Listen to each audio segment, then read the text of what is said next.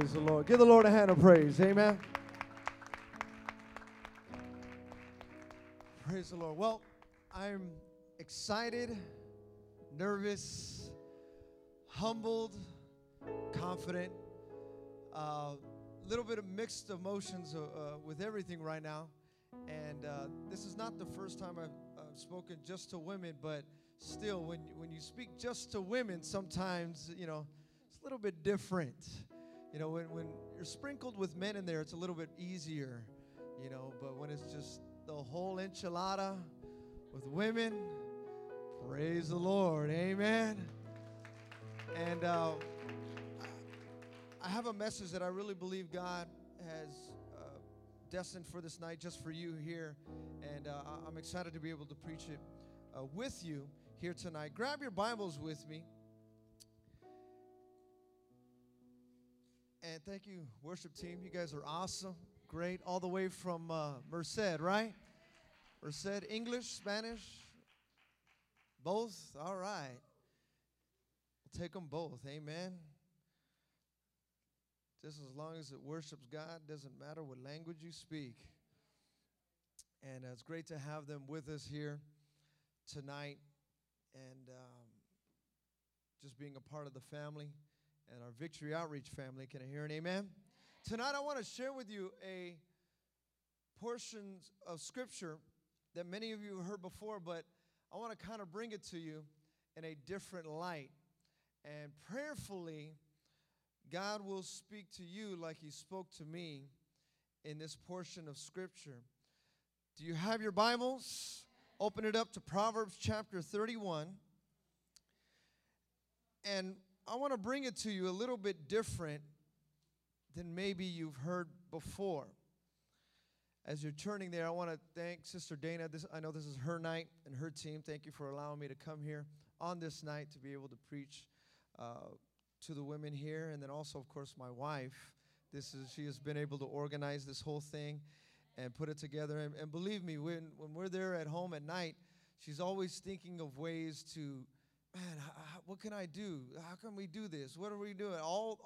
Trust me, more than you know. I want to disciple the women. What can I do with the women? How can we do that? And a lot of times I have to tell her, Chella, just slow down. Just calm down. Okay, all right, I will. And about 10 minutes later, okay, I came up with another idea. What about this? Chella, just let me watch this show. Okay. Okay, but after the show, so I'm telling you, she really, really does have a heart for you, to disciple, to work with you. And that's what excites me as well. Believe me, I may be at that moment just trying to relax, but I know that her mind is going, her heart is going, and she really does have a heart to disciple the women here. And so I'm excited for these next coming months and these next coming years as well, for what God is going to be doing within our women. Amen? So I'm thankful for that. I love her very much, and I'm going to be sharing a lot about it here tonight. Proverbs chapter 31. We're going to begin in verse 10. I know we focus a lot on one scripture, but you need to know that it's more than just one scripture. Proverbs chapter 31, verse 10. Do you have it? It says, a wife of noble character, she's lost, but we're going to find her. She is worth far more than rubies. Her husband has full confidence in her and lacks nothing of value. She brings him good, not harm, all the days of her life. She selects wool and flax and works with eager hands. She is like the merchant ships bringing her food from afar. She gets up while it is still dark. She provides food for her family and portions for her servant girls. Or in some of your translations, for her disciples. She considers a field and buys it. Out of her earnings, she plants a vineyard. She sets about her work vigorously. Her arms are strong for her tasks. She sees that her trading is profitable and her lamp does not go out at night. In her hand, she holds the distaff and grasps a spindle with her fingers. She opens her arms to the poor and extends her hands to the needy. When it snows, she has no fear for her household. Why? For all of them are clothed in scarlet. She makes coverings for her bed. She is clothed in fine linen and purple. Her husband is respected at the city gate where he takes his seat among the elders of the land. She makes linen garments and sells them and supplies the merchants with sashes. She is clothed with strength and dignity. She can laugh at the days to come. We're going to be talking about that. She speaks with wisdom, and faithful instruction is on her tongue. She watches over her affairs of her household and does not eat the bread of idleness. Her children arise and call her blessed. Her husband also, and he praises her. Many women do noble things, but you surpass them all. Charm is deceptive and beauty is fleeting, but a woman who fears the Lord is to be praised. Give her the reward she has earned, and let her works bring her praise at the city gate. Father, remove me. Place your Holy Spirit behind this pulpit. Speak to these women, Lord God, like you spoke to me in a personal, intimate way, Jesus. I thank you and I praise you in your mighty name. And all together the women of God said, before you're seated, shake the lady's hand there next to you and tell them the to-do list.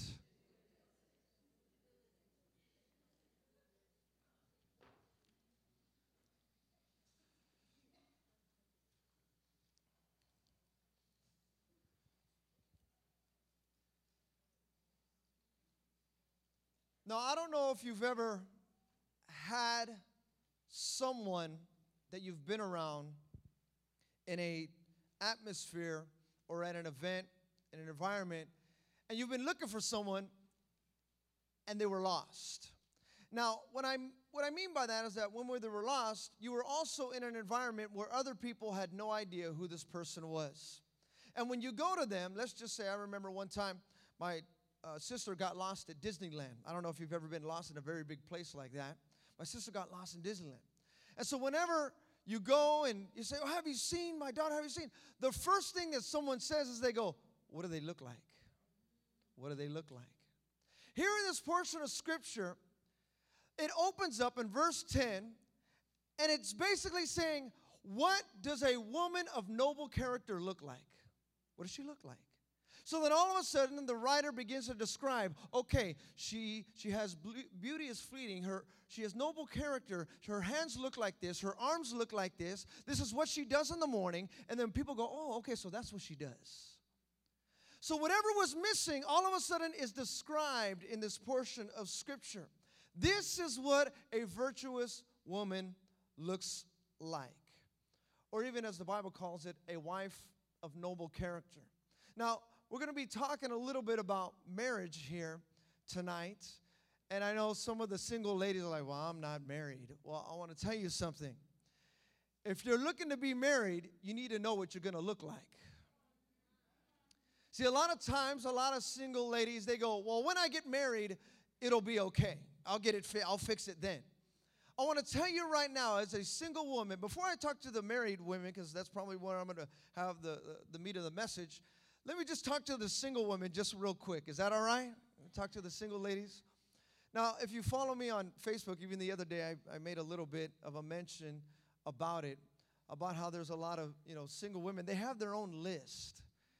These women have their list. Oh, I want my man. I want him to look like this, have eyes like this, arms like this, a chest like this. And they have all this list of, oh, man, it looks like this. I want him to look like this. And they have everything set upon what he has to look like rather than what he has to act like. When I want to tell you, when it comes to marriage, looks are at the bottom of the list. And all the married women said amen. My friend, looks don't matter. And listen, single ladies, if you're out there saying, well, I want him to look like this. He has to have this skin color. I don't like that. I don't like this kind of guy. I don't want this kind of guy. I want this kind of guy. And it's funny, I even have cousins of my own. They're funny. They're not saved. And they make it very clear. One of my cousins says, oh, I want a black guy. I want him to be black. And I'm like, what are you talking about? You don't even hang around him. I know, but I just want a black guy. And then I have another cousin. Oh, no, I want a white guy. He has to be white. I'm like, and so what happens is, a lot of times, a lot of women, they put stipulations and they make a list that he has to be like. And when in all reality, you're making this list and you're making the wrong list. That's the total wrong list that you should be making. Matter of fact, you shouldn't even be making a list. You should be getting lost in his list. See, that's what Proverbs chapter 31 is. It's a list that is a described of what God makes for a woman, what she should look like, not what she should be making. Oh, I want to make this guy. I want to have this guy. And it's a whole list when in all reality, God says, no, you're doing the wrong thing. I don't want you making a list, finding a guy. I want you getting lost in my list so a guy can find you. That's what it is. But a lot of times, especially within our culture, we have a lot of women that they think, oh, okay, this is what I have to do. And they try to put it all in these certain ways. Oh, I want them to look like this. I need them to act like this. I want them to, when in all reality, God says, no. I have a list for you already. And if you get lost in this list, then don't worry about it. He'll find you. He'll find you. Can I hear an amen? So that was just for the single ladies right there. But now, for the married women, and for those of you that are single, this is still going to apply to you too. But as I was looking up and finding the wife of noble character, it's funny that you read a lot of different perspectives on marriage and what people will find. There was a woman by the name of Rita Rudner. She said, I love being married. It's so great to find that one special person you want to annoy for the rest of your life. Raymond Hall said, all marriages are happy. It's the living together afterward that causes all the trouble. And George Shaw, he said, marriage is an alliance entered into by a man who can't sleep with the window shut and a woman who can't sleep with the window open. You got to find that balance. One person likes it like this, the other one likes it like that. Now, if you can remember back to when some of you got married, maybe some of you a little bit more recent than others, but a lot of times when it comes to the actual marriage ceremony or that day, you've always heard it said, and it's, especially I remember when we got married, myself and my wife, we were getting married, and I was always getting advice, and they told me, don't worry, it's all about the bride. Right? That's not your day. Just show up. I had a lot of men even just tell me, just show up. All right, I think I could do that. And I've been involved, even myself, in a lot of weddings, been in them, performed different wedding ceremonies. And it's always been said, it's all about the bride. And it is. It's all about the bride. And even when you're there, they before you even get there, they just say, it's all about the bride. It's about her. It's her special day. Let her do whatever she wants. Okay, all right. That's cool. And even in the ceremony itself, the groom can come, or the groom-to-be comes in, and he stands right there. Everyone's sitting down because they don't really care for him. Everybody walks in, all the different wedding party. They all walk in, and they go, all right, that's cool. They'll take a picture, maybe. But then all of a sudden, the music starts, the doors open, the woman in white walks in with someone who's going to give her away, and all of a sudden, everyone stands, because now this is what it's all about. Pictures are being taken. People are like, oh, wow, she's beautiful. The greatest moment of her life at that moment. She walks in. Matter of fact, even as the minister, we always tell the wedding party, saying, look, when she walks in, you stand that way. But when she walks up, you turn towards her. Because that moment, it's all about her. That day, it's all about her. And so when it comes to that, a lot of times we'll look at it and we'll go, it's all about the bride. Well, I want you to turn with me to Ephesians chapter 5.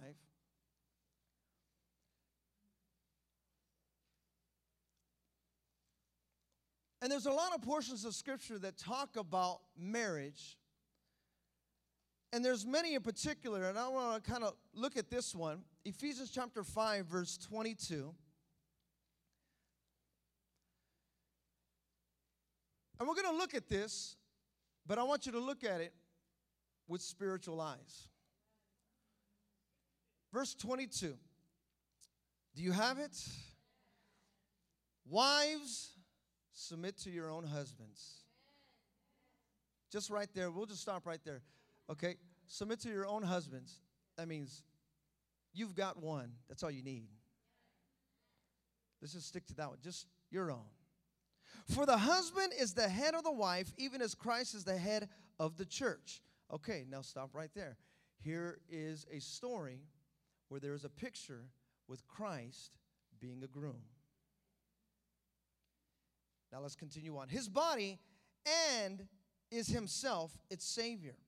Now as the church submits to Christ, here we go again. Another portion of Scripture where we're looking at and we're seeing marriage and submission, but under Christ. It says, so also wives should submit in everything to their husbands. Husbands, love your wives as Christ loved the church. Here we go again. Christ and marriage. Christ loving. It says, and gave himself up for her, that he might sanctify her, having cleansed her by the washing of water with the word, so that he might present the church to himself in splendor, without spot or wrinkle or any such thing, that she might be holy and without blemish. In the same way, husbands should love their wives as their own bodies. He who loves his wife loves himself. For no one ever hated his own flesh, but nourishes and cherishes it, just as Christ does the church. Here we go again. Because we are members of his body. Verse 31. Therefore a man shall leave his father and mother and hold fast to his wife, and the two shall become one flesh. This mystery is profound. And I am saying that it refers to Christ and the church. However, let each one of you love his wife as himself, and let the wife see that she respects her husband. Now, here in this portion of Scripture, we read in the New Testament someone referring to the Old Testament, referring that one will leave and cling and hold fast to now his wife. He's going to leave behind his mother and father. He's going to leave it all behind to hold on to now what is going to happen in his present and also within his future.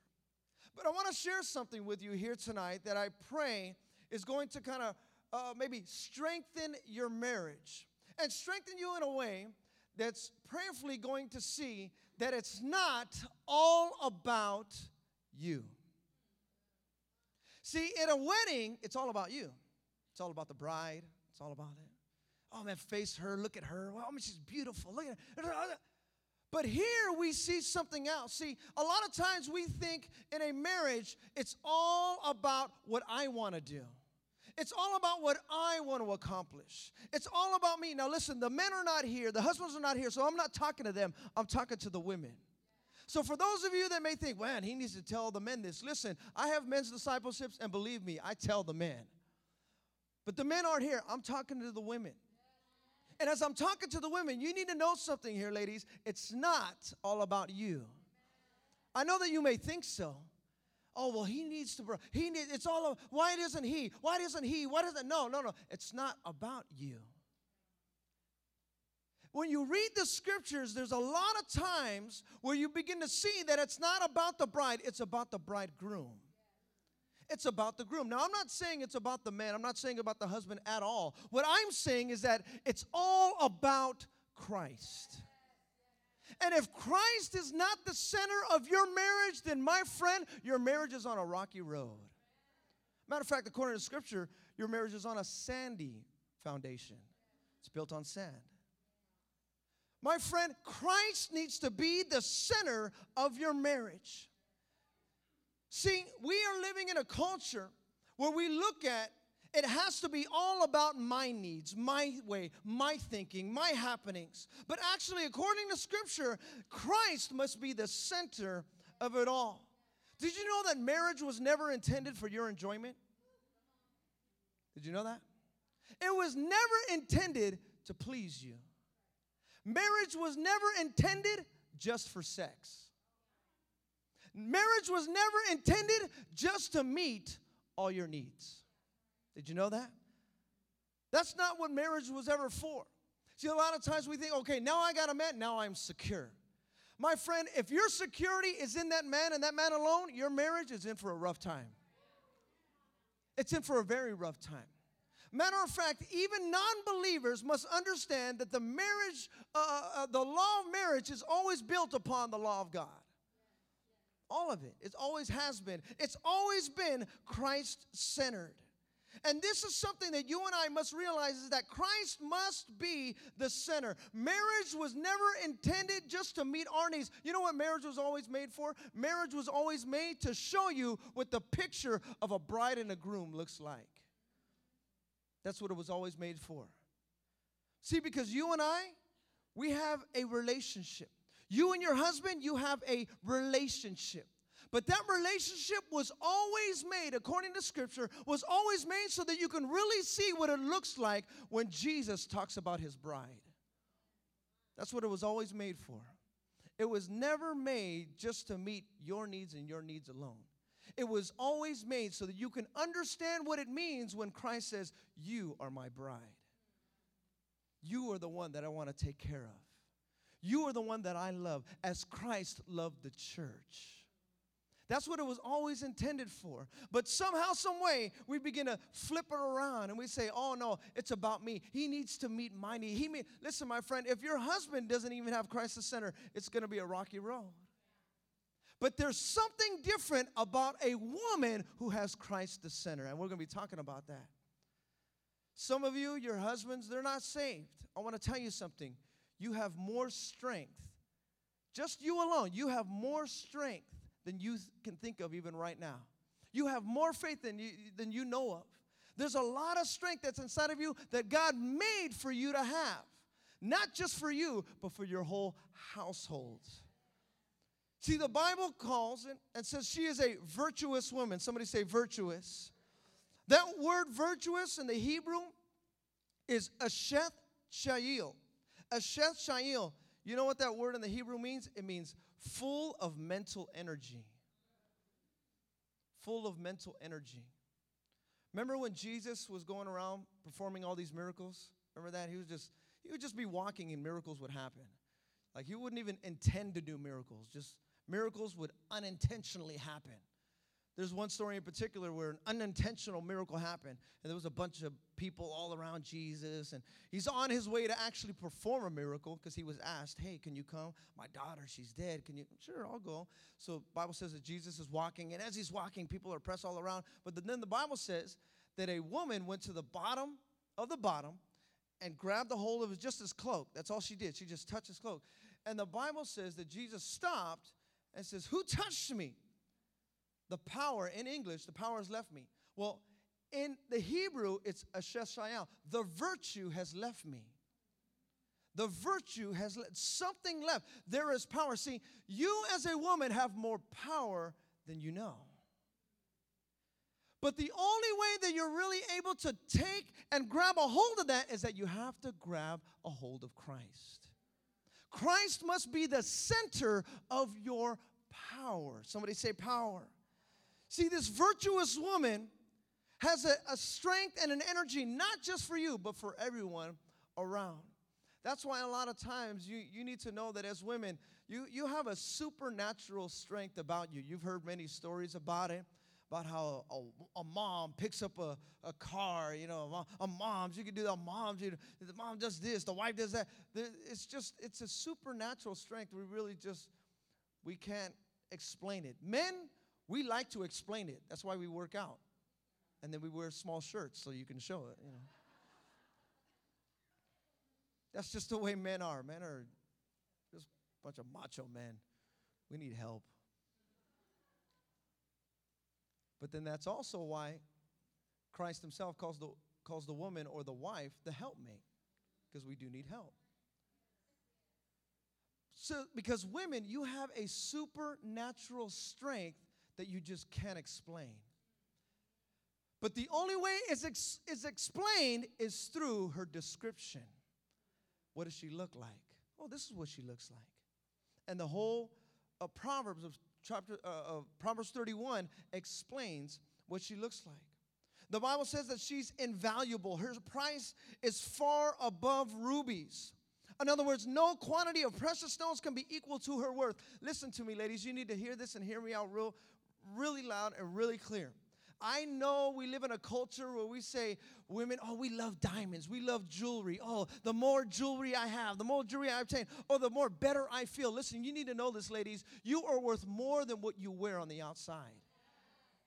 A lot of times we think, oh, man, if I just wear this diamond pendant, if I just get this diamond ring, then I'm going to be worth something. Listen, you need to know that you are worth more on the inside than what you put on the outside.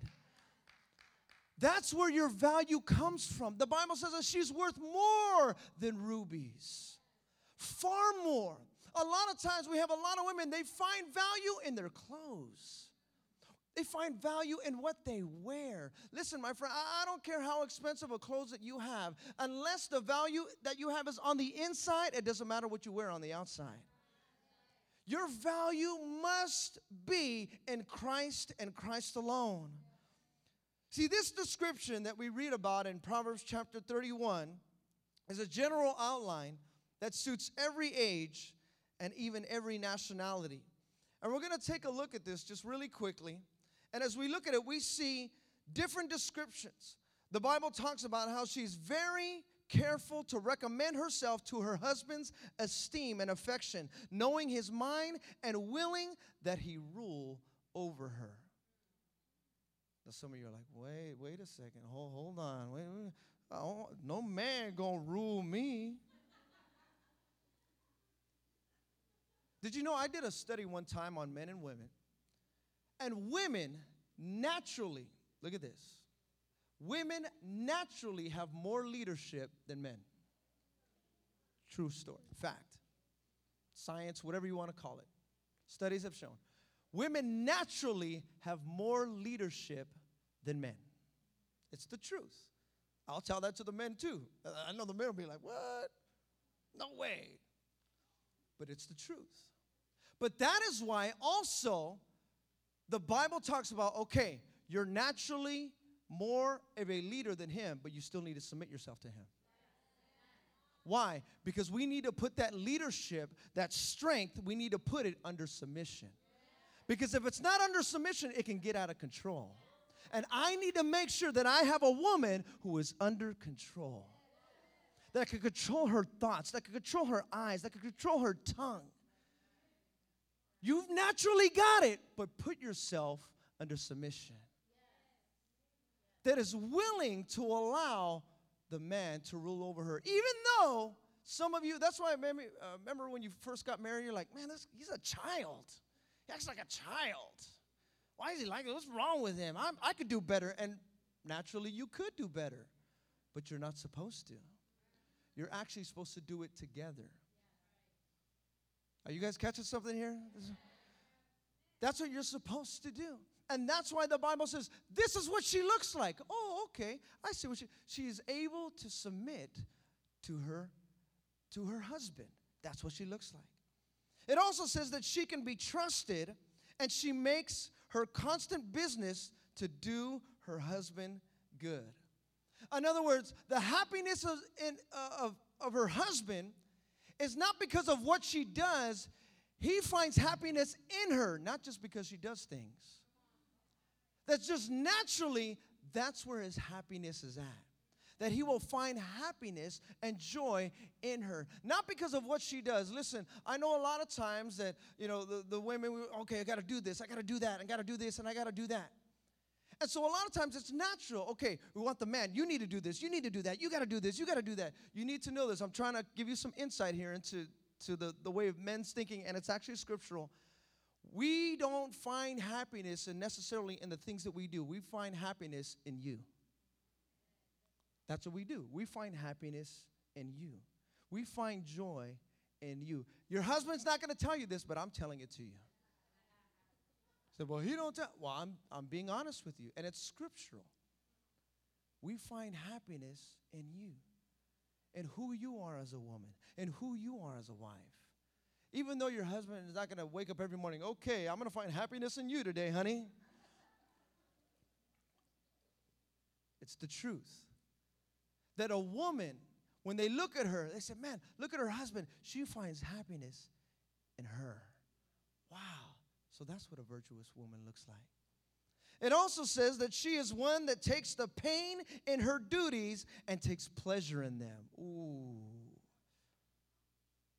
I didn't make this up. You can read it for yourself. She takes pain in her duties. You've heard it said before that women have an extra threshold of pain. You want to know the character of a person? Find how much pain they can take. Find how much pain they can take. The character of a person is always found in the pain they can take. And I want to tell you something. That's why a lot of times you'll see a lot of men, they're babies, right? They're babies. They just get hurt. Oh, God, my finger. My finger. And what do most women do? They look at them and go, yeah, get pregnant. It's almost like there's nothing we can say to that. There's not a thing that can beat that. Like, we can have the smallest, or we can even have like a broken leg. It's like all broken, like our legs hanging this way. And we're like, oh, God, we need help. And you look at us like, yeah, get pregnant, you know. There's nothing we can say to that because there's really nothing.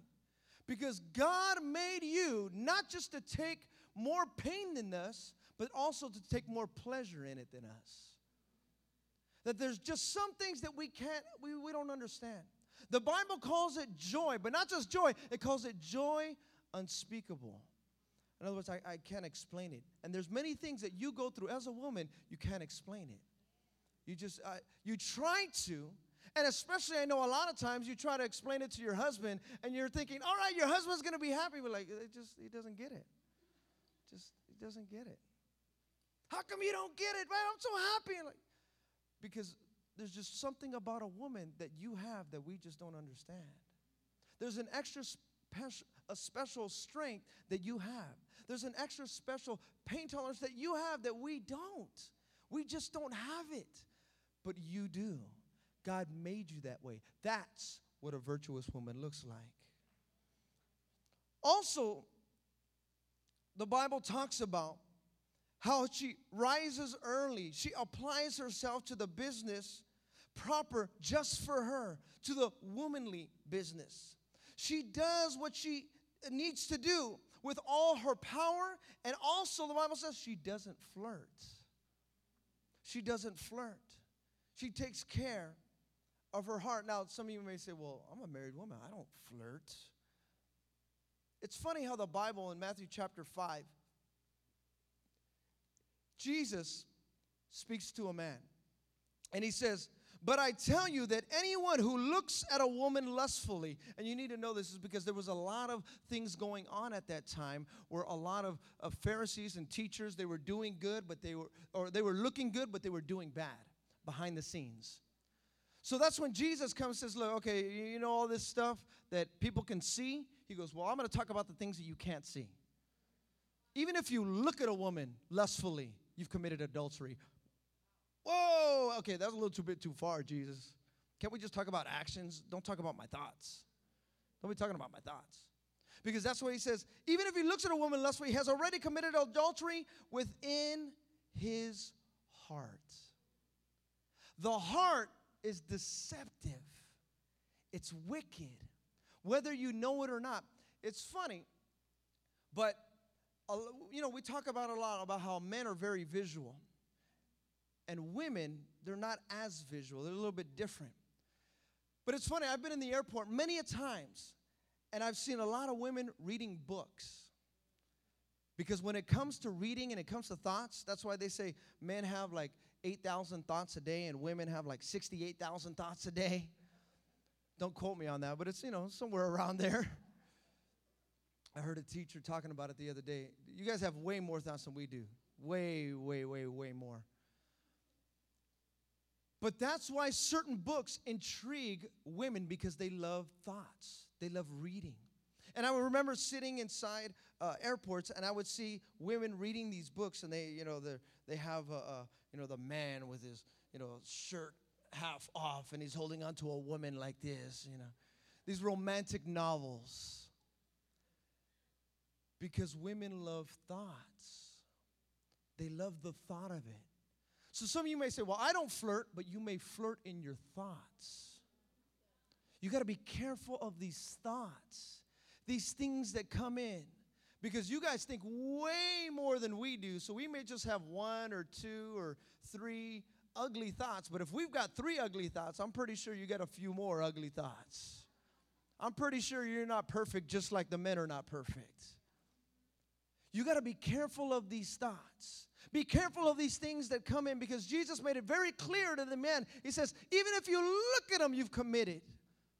Even if you've done this, you've committed adultery.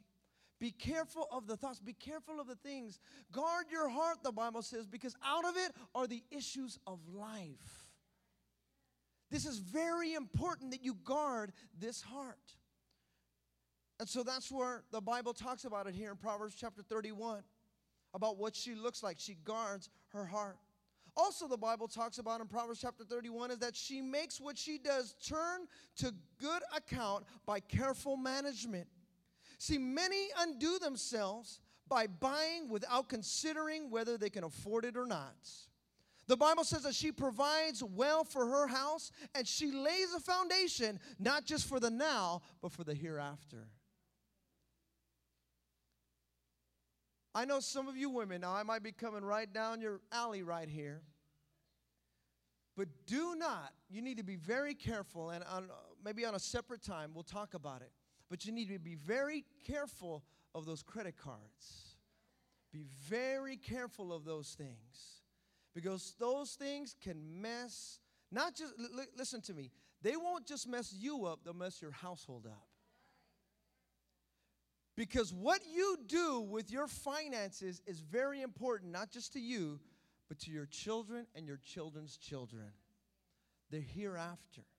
And for those of you that are even single right now, where you think, well, I ain't got no kids. Listen, you need to learn how to manage money now before you even have kids.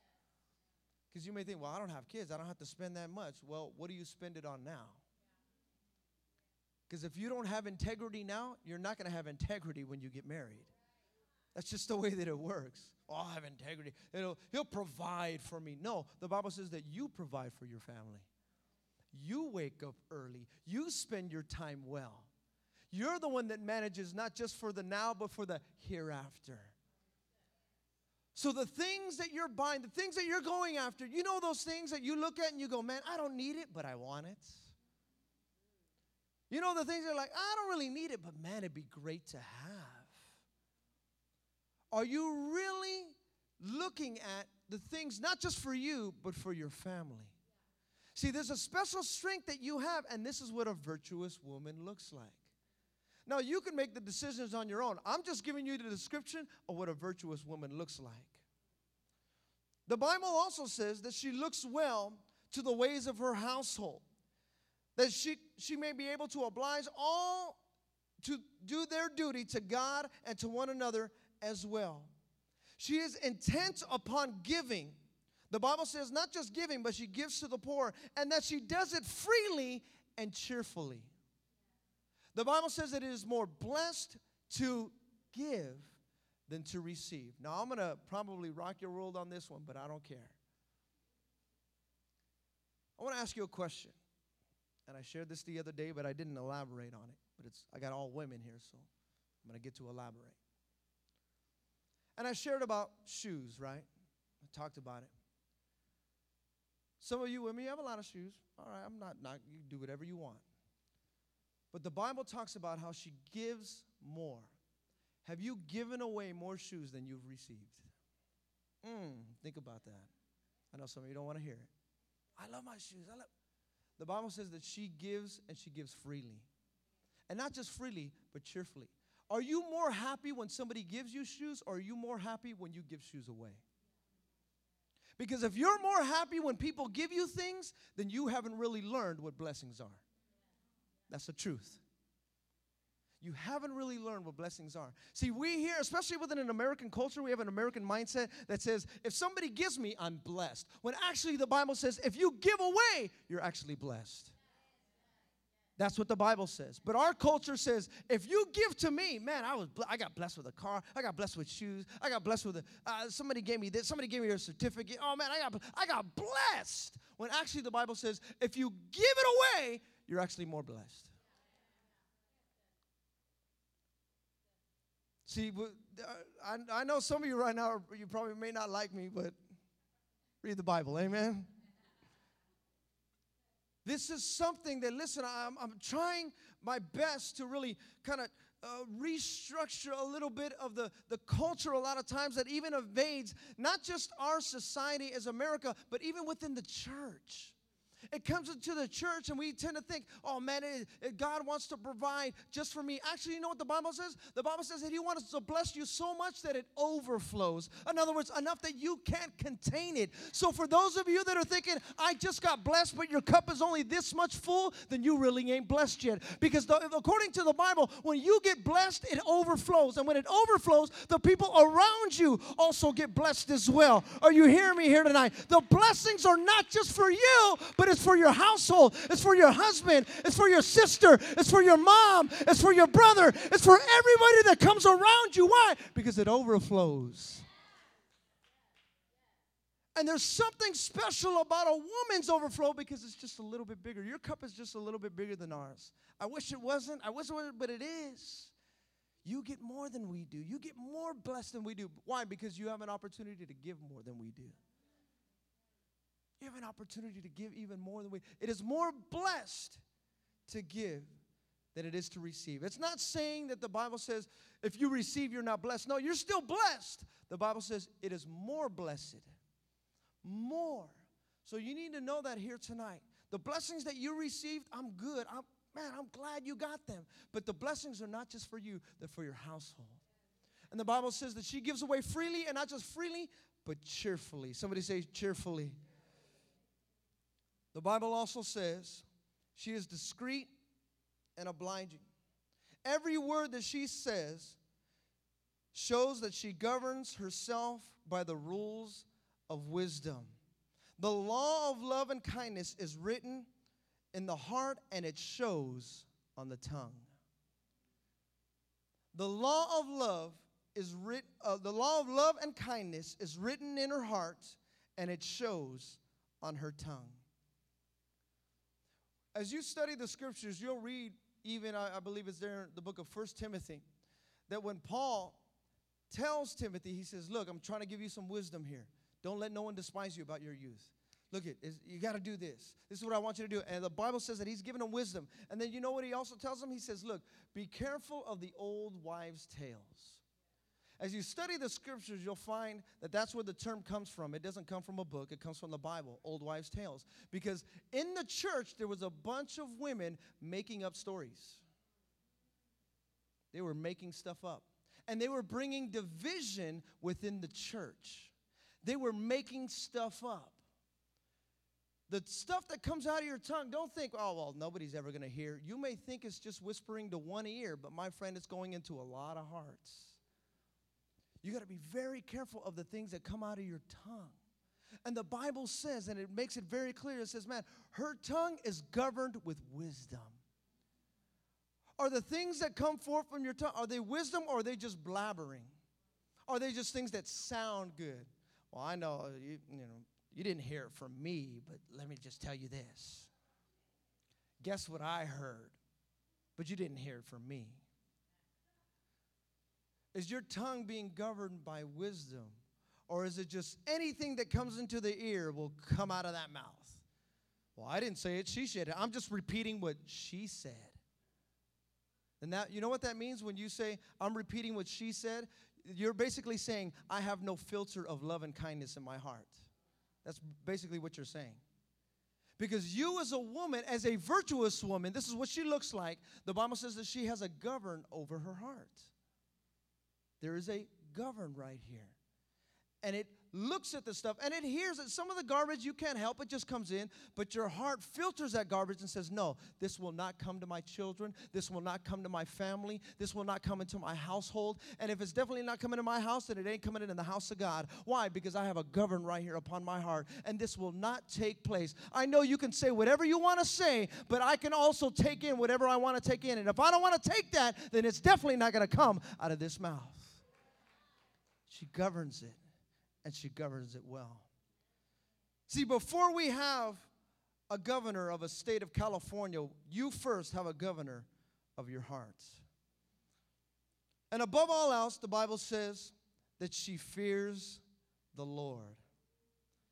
She fears the Lord. Listen, I pray here tonight that us as a body of Christ, the bride, we are all the bride of Christ, but more in particular, that you as women, the bride, that you would be able to look and say, you know what, I want to get lost in the things of God. Even if you're married and you say, well, I already have a husband. Listen, I know that you have a husband, but you're always changing. And always, the love that you have, that when you first married that husband, it's always still changing. Because some things that you love when you first got married, you don't love no more. And so if you think for a second, well, that same love I'm going to keep. No, my friend, it's always being renewed. It's always being renewed. And a lot of times we think, well, if my husband did it, then I'll be able to do it. No, you actually have an extra special strength that we don't have. You have an extra special description that just we don't have. I wish we did. One thing I don't wish, you guys could take it. You guys have kids. Praise the Lord. You could keep that one in the name of Jesus. But I thank God for God made his creation all with a purpose and all with an intention. That he made for a woman that she can bear children. How come man can't? Why can't? God made it. Well, how come the man gets to do? God made it. Why did the woman, why she? God made it. And when you understand the full creation of what God intended, you understand that the picture of marriage was never intended just for your enjoyment. It was always intended so that you can see what a true marriage is supposed to be like. That Christ, the bridegroom, is married to the church. That's what marriage looks like. That he loves his bride.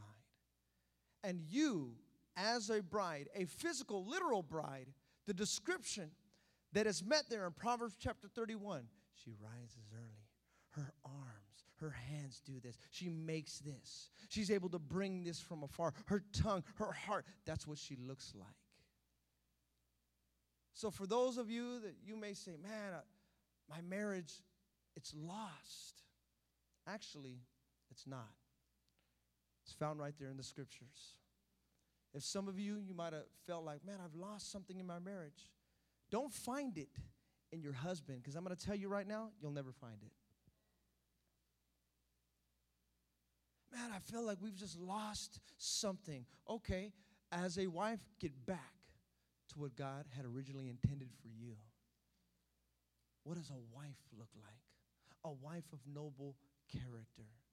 Get lost in his list. Get lost in his description. And I guarantee you, he'll find you. Guaranteed. It's a biblical foundation. Boom, that's what she looks like. This is what I'm looking for. I came here tonight because I really wanted within my heart to share this, what God put upon my heart for our women of our church and what God wants to do, both for the single women, but also for our married women. A lot of times, we want to find marriage from an experienced man or an experienced woman, an experienced couple, and there's nothing wrong with that. There's absolutely nothing wrong with that. You need guidance, you need wisdom. Those who have been married a lot longer, they can definitely help you. But I want to tell you this.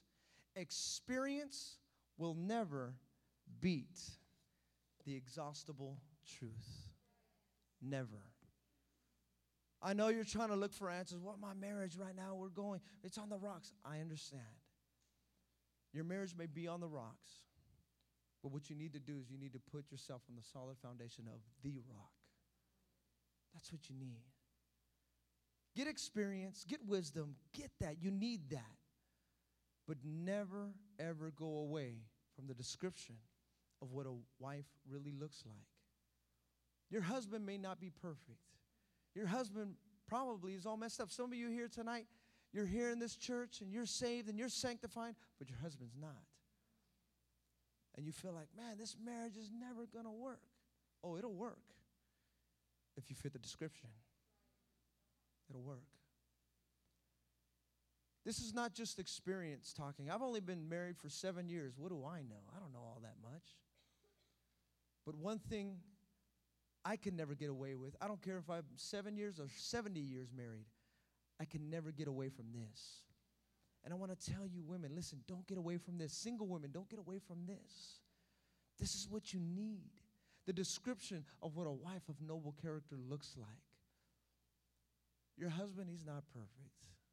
I know he's not. You know he's not. But you're not in marriage to look like a picture-perfect marriage. You're in that marriage to see what the picture looks like.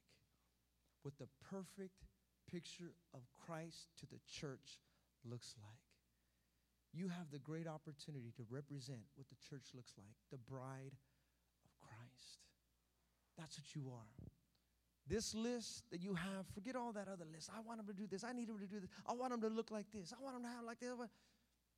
Listen, that list, it's okay. But let that list, just let it be short. Let it be real short. I'm not even saying throw it away. Just let it be real short.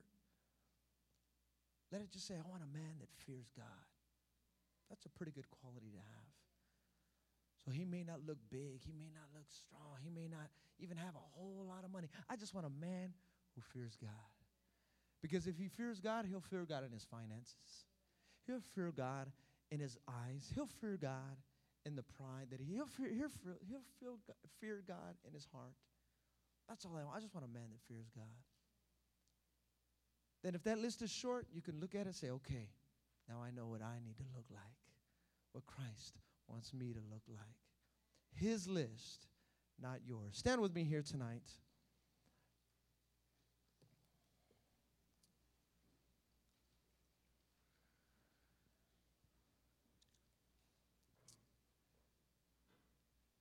Tonight,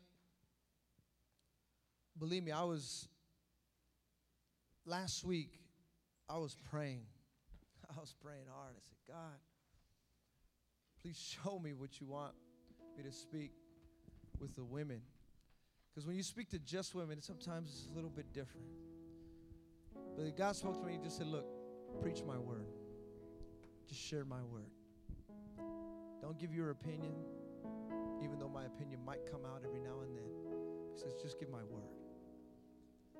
And so I want to challenge some of you women here tonight, both single and married, but especially the married. I know a lot of times we try to put a description on what I want my marriage to look like. I want my marriage to look like that guy on TV, like that woman on TV. I want their marriage. No, you don't. It's 3 months later, they ain't together no more. That's not what a picture-perfect marriage looks like. You need to know that. Don't let a TV, television, a person, an identity, a celebrity tell you what marriage looks like, because that's not what marriage is. Marriage has nothing to do with a $40,000, $50,000, $100,000, $1 million wedding. We look at them on TV and we say, man, I wish my wedding was like that. Okay, but do you want your marriage like that? The wedding is one day. This was one time where we look at it and say, it's all about the bride. And actually, in all reality, marriage is all about the groom. It's all about the bridegroom. That Jesus be the center of it all. If your husband's not perfect, good. But is Jesus the center? If you don't have a lot of money, it's okay. Is Jesus the center? If you do have a lot of money, that's fine. Is Jesus the center? Do you have everything you need? Do you not have everything? That's fine. But is Jesus the center of it all? Because if he is, then you'll look at that description and say, God, that's what I want to meet. With every head bowed and every eye closed here tonight, I don't know if you guys make altar calls here or not, but I want to give an opportunity right here, right now. And I want to pray with you as your pastor, as your leader, as the authoritative figure here in this church. And I want to pray for some of you wives that you say, you know what, I need Christ to be the center of my marriage. I need him to be the center of it all. Not my thinking, not what I read in magazines, not what my friends tell me, not what the gossipers put in my ear, not with my coworkers, not even what my family tells me. God, I want you to be the center of it all. And listen, here tonight, if there's any place where you can be honest and truthful, I believe it should be in the house of God. So with every head bowed and every eye closed, and you say, you know what? I want Christ to be the center of my marriage. Whether your marriage is on the rocks or whether it's not, and everything is okay, but you say, you know what? I want Christ the center of my marriage. I want Him the center of my thoughts. I don't want to be thinking scary thoughts and loose thoughts. I need my thoughts to be governed by God. I want Christ to be the governor of my heart. I want Him to be the center of it all. I don't want to listen to the lies of the enemy telling me about my husband, how he ain't doing this and he's not doing that. God, I want you to be the center of it all, that you would be the center of my thoughts, that you would be the center of my heart. God, I don't want to be lied to about my children. God, I don't want the enemy to come in like a flood and try to overtake my children. God, I want you to run the reins of my life, you to run the reins of my household, with every head bowed and every eye closed. And listen, if that's you here, whether you've been saved for 1 year or whether you've been married for 20, it doesn't matter. If that's you, I want you to slip out of your seat right now. I want you to come to this altar. I want to pray with you right now. I want to believe God for your marriage. Or even if you're not married, I want to believe God for your future marriage. I want to believe God that He's going to do something great within your life, that He's going to do something great within your marriage here tonight. Come on, slip out of your seat right now, and we're going to pray. We're going to believe that God is going to do something great. He's going to do something great within our women. He's going to do something great within this ministry. Each and every one of our lives, each and every one of the women that God has called you. He separated you for His honor and for His glory. Oh, Jesus. Come on. Jesus at the center of it all. Yes, Lord. Jesus be the center. Jesus at the center of it all. Oh, God, from beginning to the end. Beginning to the end, it will always be, it's always been you, Jesus.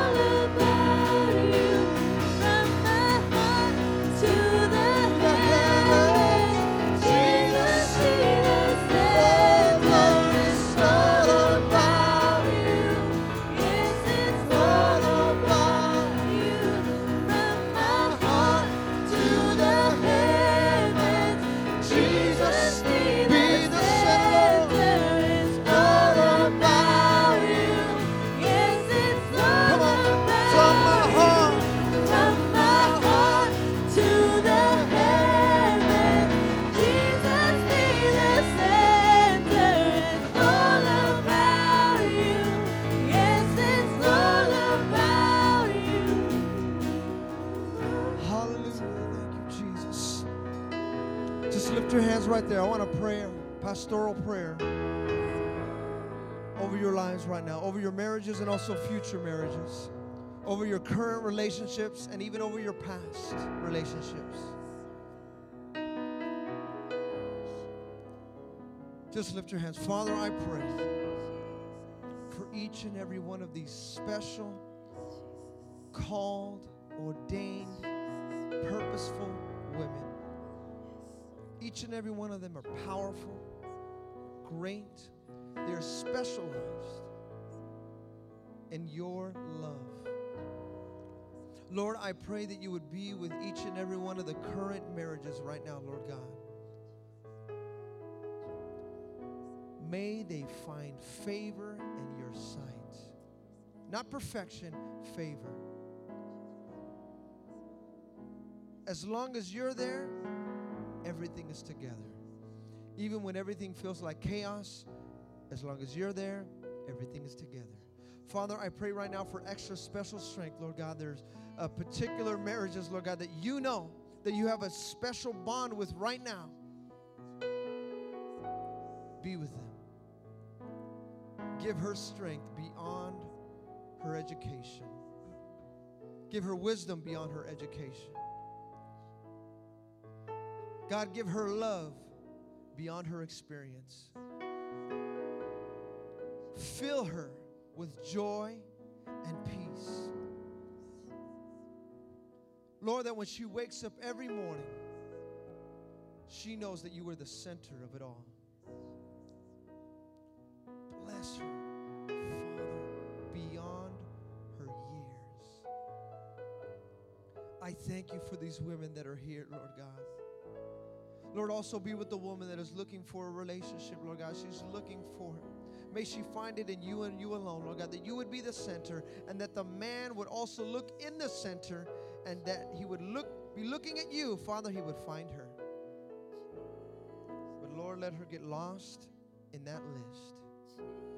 Let her get lost in that list.